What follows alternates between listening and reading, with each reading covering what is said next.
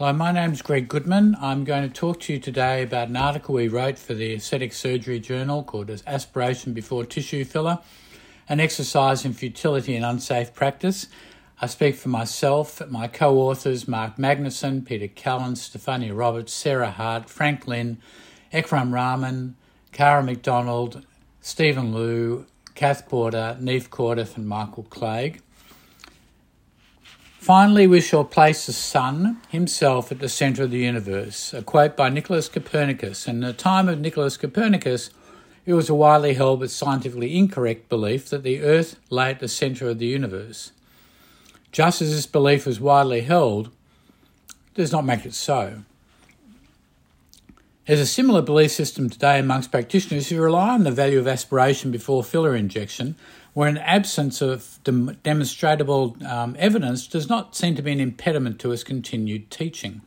Given that decisions of considerable importance, injection of an embolism or a static bolus intravascularly, are made on the validity of a negative finding, it behooves us to examine its practice.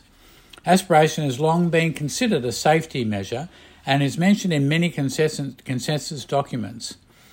Many opinion leaders continue to teach it to aesthetic practitioners as a requirement before injection. Belief in the importance of aspiration is predicated on the following structural concepts. 1, that the instrument is placed in a desired position for injection and thereafter not move from this point. 2, once in position, the aspiration is performed and the result, positive or negative aspiration, determines whether or not to proceed with injection. 3, if the aspiration test is negative, then it is deemed to be safe to proceed with injection, but movement is not permitted from that point. And 4, if the aspiration is positive, then the needle or cannula should be repositioned.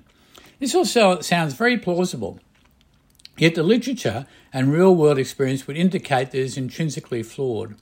Hence, this integrative review aims to investigate whether the technique of aspiration confers any safety to the practitioner and the patient against inadvertent intravascular injection of hyaluronic acid. The authors have no conflicts of interest to declare. Let's look at all these points in an individual basis in more extensive detail. The instrument must be placed in a desired position for injection and not move from this point. The assumption posed by this concept is that following a negative aspiration, a safe injection of filler is guaranteed if the instrument is held exactly in place. Some further aspects flow from this concept.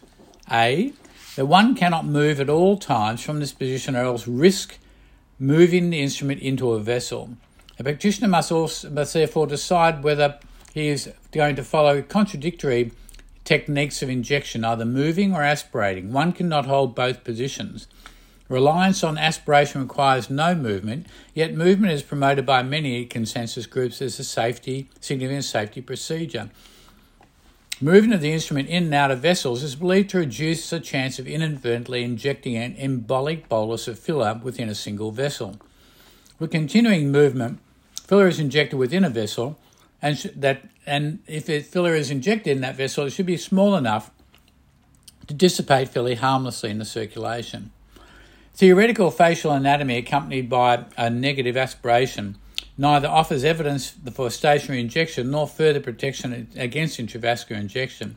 There is so much variability in facial vasculature, both within facial planes but also between these layers. An understanding of anatomical vascular patterns at the depth of injection will help substantially, but there are flaws in total reliance on depth, as has been shown in a few articles that will be discussed further in this review. The concept of movement as a safety manoeuvre is based on the undeniable fact that we are in and out of vessels all the time, as evidenced by bruising, by bruising on a daily basis, which is so commonplace. Movement has been commonly used over the years for retrograde and antegrade filling, ferning, fanning, and linear threading techniques. The calibre of most named facial vessels is only in the order of 1 to 2 millimetres, and movement would likely be a likely means of a fleeting intravascular presence unless the vessel is cannulated. It is possible to achieve a depot in one area without delivering a static bolus by using small amplitude movements, even a couple of millimetres of oscillation, within the plane chosen for injection. And when injecting on bone, this may be enhanced by a non-vertical angle with the bevel down, facing towards the bony plane to reduce the chance of needle bevel occupying multiple tissue fascial planes, which has been shown in a few articles, and enabling the practitioner to move the needle if they choose to do so in the injecting process in the same fascial plane. This movement would reduce the chance of a large inadvertent intravascular bolus of filler, thus limiting potential ramifications such as visual loss. B. That one must deliver the bolus precisely in that position. If the bolus must be delivered in a static position, we are relying on the predictive power of negative aspiration. At present, there are no studies that point to this being a reliable technique. The potential catastrophic outcome of a false negative aspiration is an injection of a substantial amount of intravascular filler with possible resultant embolic consequences to the skin, deep facial structures, eye, lungs or brain. If we add a rapid injection at high pressure to this procedure, then this bolus becomes very dangerous indeed, as it may progress through the circulation back to the central retinal arteries and the other retinal arteries and into the internal carotid circulation. C. That if one takes on this as a belief, it should be something that one does in any and every area of injection. First, there is the impracticality of this approach to consider. Practitioners who are, on the one hand, vocal for their support of staying still only in one position, rarely follow this concept when injecting others, such as lips. In mobile structures such as lips, it would be thoroughly impractical, if not impossible, to be aspirating and staying still with every injection point. Similarly, with cannula, this concept is impractical and not utilised, as the movement of the cannula is used in a preference to staying still in a desired area. Secondly, it is commonly stated that one should reach the periosteum, settle there, and perform aspiration. Of course, this only works when there is periosteum at the injection point. This is not possible in areas such as the perioral area and not desirable over bony foramina. Cadaver studies have suggested that periosteal needle placement may in fact not have the accuracy it was once assumed. Cadaver studies have shown that a relatively vertical injection to the periosteum may cause intravascular injection through multiple mechanisms. Currently, the most commonly taught injection technique is to place the needle on the periosteum vertically before injection at depth. Both cannulas and needles are capable of piercing vessels and initiating embolism. Once this occurs, the following intravascular scenario may occur despite perceived periosteal, inverted commas, safe placement. 1. An impacted vessel may be dragged to the bone by the needle. The needle, once on bone, may finally puncture the displaced vessel and fill it with hyaluronic acid. In this instance, there would be a possibility of a positive aspiration test. A second possibility is that the needle may have skewered and passed through the vessel, leaving a tract of low resistance alongside the needle extending down the bone. This would allow filler to spread along the tract of low resistance back to the impaled vessel. Positive aspiration in this scenario is unlikely. The third possibility is that the length of the vessel bevel may induce unexpected intravascular injection, even with periosteal needle placement. In cadaver studies, vertical placement of needles has been shown to allow filler to be present in multiple layers, including the dangerous muscular lamella. This may be due to the bevel length, which reaches up to 2 mm for a 25 gauge needle, down to 1 mm for a 30 gauge needle. This may allow filler to be deposited not only at the tip, but also along the length of the bevel, with retrograde flow again up the tract left by the needle. Some filler may be in contact in the correct layer, but the more superficial reaches of the bevel may be in a vessel. In older people, this is a reasonably common scenario in thin-skinned areas. In this situation, a positive aspiration may or may not be possible. A fourth possibility is that the needle or cannula is blocked either by the wall of the vessel being sucked into the instrument opening or the vessel collapsing during the aspiration manoeuvre, and despite being intravascular, a flashback is prevented. 2. This is belief number 2. Once in position, aspiration is performed and the finding may be relied upon to proceed or not with injection. A series of articles have led to questioning the value of negative aspiration as an assurance of safety. In theory, negative aspiration, if it were reliable, would assure that the injector was not in a vessel and ensure safe injection of the product. However, many concerns have been expressed in recent papers. The findings of these papers are summarised as below. Firstly, a rapid 1 second injection pull and release method does not allow sufficient time for removal of the intraluminal filler material versus a long 5-second pull and release method. The rapid method may give rise to false negative results in vitro and possibly in vivo. Second, that an aspiration of ink from a beaker was only positive in 53% of fillers using supplied needle syringes, but became more frequently positive at larger bore needles. Of course, these are unlikely that people would actually use the larger bore needles rather than the ones supplied with the injection material. 3, in the most comprehensive studies, 24 fillers were investigated with 11 different needle sizes. 2 bags were pressurised to 150 millimetres of mercury to stimulate or exceed arterial blood pressure, which would be higher than in vivo situations, especially for small facial arteries. 1 bag contained ringer solution with a blue dye and the other anticoagulated blood. Of the overall 340 aspiration tests, only 112 yielded positive aspirations with 1 second aspiration and 212, 63%, after 10-second aspiration. When these needles supplied by the manufacturers were used, aspiration was positive in 37% with 1 second aspiration and 74% with a 10-second aspiration. Fourthly, in a small in vitro study of 10 commonly used fillers, when they studied pullback time to flash using anticoagulated blood in vacutainer tubes with 2 pullback volumes of 0.2 and 0.5 mils were compared, they gave 20 aspirations, a total of 20 aspirations. Widely varied results were found with no filler exhibiting a flash below a 2-second pull, and some requiring a 10-second pull, and some requiring 20-second pull, and one not exhibiting a flash at all. Lastly, a small in vitro study using cannula in the forearm vein measured aspiration time of 10 fillers with aspiration pullbacks of 0.2 and 0.5 mils and giving a total of 20 observations. Aspiration of 0.5 to 10.5 seconds were noted. The issues around negative aspiration as a safety manoeuvre can be summarised as follows. A. Insufficient negative pressures may lead to a false negative aspiration, especially in smaller vessels. The thickness and the G' of the filler may likewise prevent accurate aspiration. As there are so many low-pressure facial vessels, it is likely that many times the needle will enter one of these and may result in 3 potential issues. Firstly, essentially quick pullback aspiration will have insufficient pressure to the filler column to fill and bring it back into the syringe on aspiration.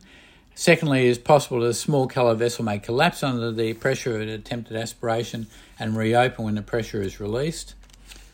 Thirdly, that after reassuring negative aspiration, subsequent bolus or embolic injection may allow retrograde filling of the smaller upstream arteries, leading to major vessels.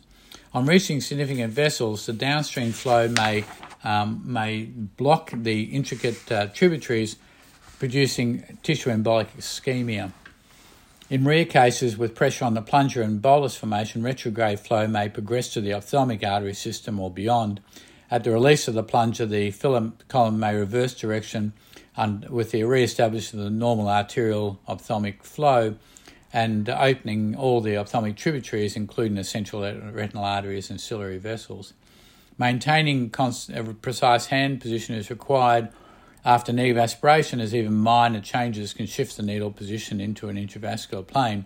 This is particularly relevant in aspirating for a long time, and considerable pressure is exerted to enhance the possibility of positive aspiration. The aspiration manoeuvre performed as a single or a double-handed movement inevitably shifts the instrument such that the tip of the position of the end of the manoeuvre is not the same as at the initiation. Furthermore, studies conducted in vitro do not take into account movement by the recipient of the injection interaction. Patient movement, even minute reactive or mimetic movements such as head turning, grimace, flinch or vocalization, will also shift the tissue planes relative to the needle tip. Finally, it's important to realise that a 1 ml syringe only allows limited pullback anyway. Currently, deep injections on bone are considered safe practice in the midface, deep piriform fossa and temple, and bypass the middle lamella where mimetic and masticatory muscles and major vessels are found. However, in the midface, foramina is seen in the supraperiosteal plane, and cadaver studies have highlighted the relevance of these issues. Vertical needle plate insertion may lead to multiple layer injection involving more superficial vasculature. Injecting a static bolus after negative aspiration may still cause tissue infarction or fill small vessels like supratrochlear artery. In a cadaver study, volumes as low as 0.04 mils was sufficient to fill the supratrochlear artery from the glabella to the central retin artery takeoff point. Although larger bore vessels are considered beneficial for decreasing false negative aspiration, the longer bevel length poses potential problems due to the likelihood of entering multiple layers on vertical injection. This holds true especially for thin tissues such as the nose and the forehead, but also deeply vulnerable vessels in the temple. Priming or not priming a needle is also discussed in the literature. It was seen that priming a needle will lead to a more direct transmission of pressure in a hydraulic sense, but not priming removes the need to suck the intraluminal filler back up the needle. This may allow a vacuum to form in the hub, which will fill with vessel quickly if the vessel is impaled or transited. Relying on an unprimed needle would obligate the injector to withdraw after every injection point and replace the needle with another unprimed needle. In addition to its impracticality of relying on unprimed needles, if one is committed to this technique, it would tempt the practitioner to concentrate on bolus injection to limit how many needles and injection points were to be utilised. Relying on unprimed needles or fewer needles that enable effective aspiration adds nothing to the validity of the aspiration concept. So, discussion. With the rapid growth of soft tissue filler injections was now numbered in the millions annually, rare but serious adverse effects are seen by many aesthetic practitioners. It is incumbent on the medical fraternity to have well-educated and informed experts able to guide less experienced injectors in safe tissue practices. There are many injection strategies that will minimise the chance of an intravascular event. In a consensus meeting held in September 2018, 9 concepts for optimising safety and avoiding intravascular events and consequent visual loss were elucidated and agreed upon. An understanding of anatomy takes primacy. Self-education by the practitioner not only extends to product use and placement, but must extend to a thorough knowledge of facial anatomy, especially injection anatomy. This particularly entails adequate vascular anatomy knowledge. However, the vascular supply is quite variable in its anastomoses and patterns. The one relative but not immutable constant is the depth of the vascular supply, but a total reliance on understanding anatomy is always potentially flawed. Danger areas such as the glabella, forehead, nose pose particular risk for skin and eye complications because of their very thin tissue planes and the intimate relationship to the ophthalmic artery system. These areas exhibit a high risk of intravascular accident with needle injection, as the bevel may allow the filler to occupy many layers. The issue is confounded by filler backtrack travelling along the tract left by the needle or cannula, and if the injection into the vessel has been pierced, it may take a route to many layers flowing around that vessel. Other numerous articles note limitations on the reliance of aspiration. The advice was usually that practitioners using this technique should understand its limitations. However, this consensus group went further in their advice and advised that aspiration was not only considered to be not considered to be a safe practice, but recommended against its use as a safety measure. Reasons for this have been explained through this article. To encapsulate these arguments, a false negative aspiration may occur due to vessel collapse, movement from the initial position into a vessel after an aspiration manoeuvre, or difficulty with clearing the filler from the needle. This will prevent blood flash and is affected by the product rheology factors the size of needles, duration of force and retraction pressure. Negative aspiration may unfortunately cement the idea that a practitioner is safe, despite the fact they may in fact have moved into a vessel and not realised it.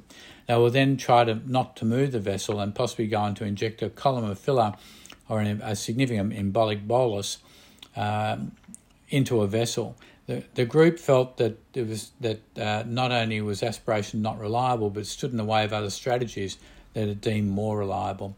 It was felt that continued movement of the instrument and limiting bolus size to microboluses of less than 0.1 mils were important.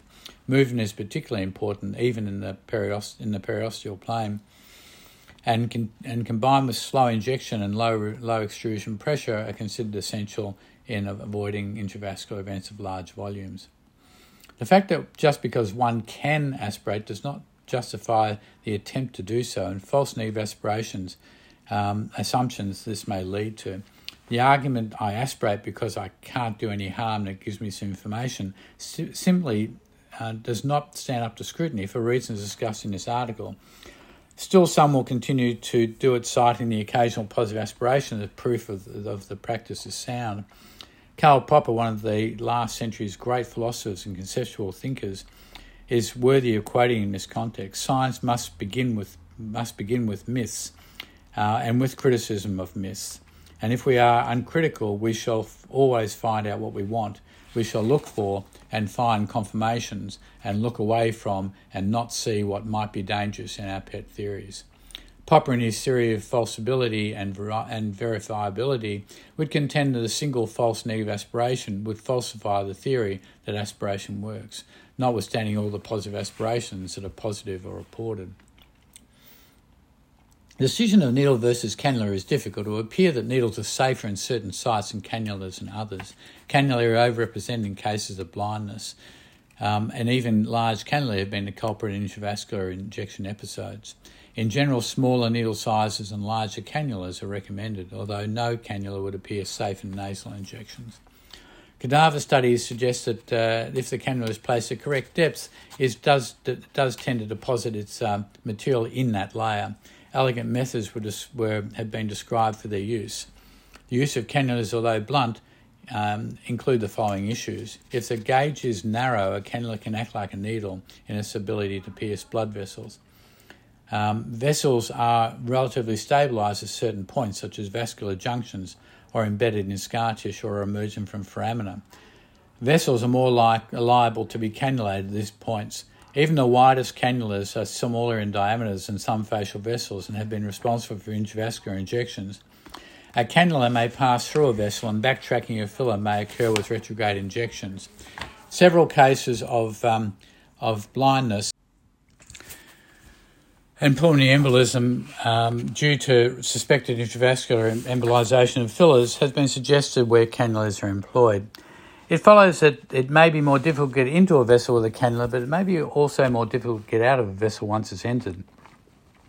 Conclusion. In conclusion, injectors should consider all mechanisms for avoiding intravascular complications. The choice of the implanted tool, either cannula or needle, would not guarantee as safety. It is also important to realise that aspiration may result in a false negative. Aspiration by its nature disallows two other important safety measures, that of movement and avoidance of static bolus formation. Recent literature would suggest that rather than reliance on aspiration, avoidance mechanisms such as continuing movement when injecting, slow injection speed, low extrusion force and small volumes, in conjunction with an in-depth understanding of safer injection planes pertaining to vascular anatomy, may mitigate against intravascular accidents. Thank you very much.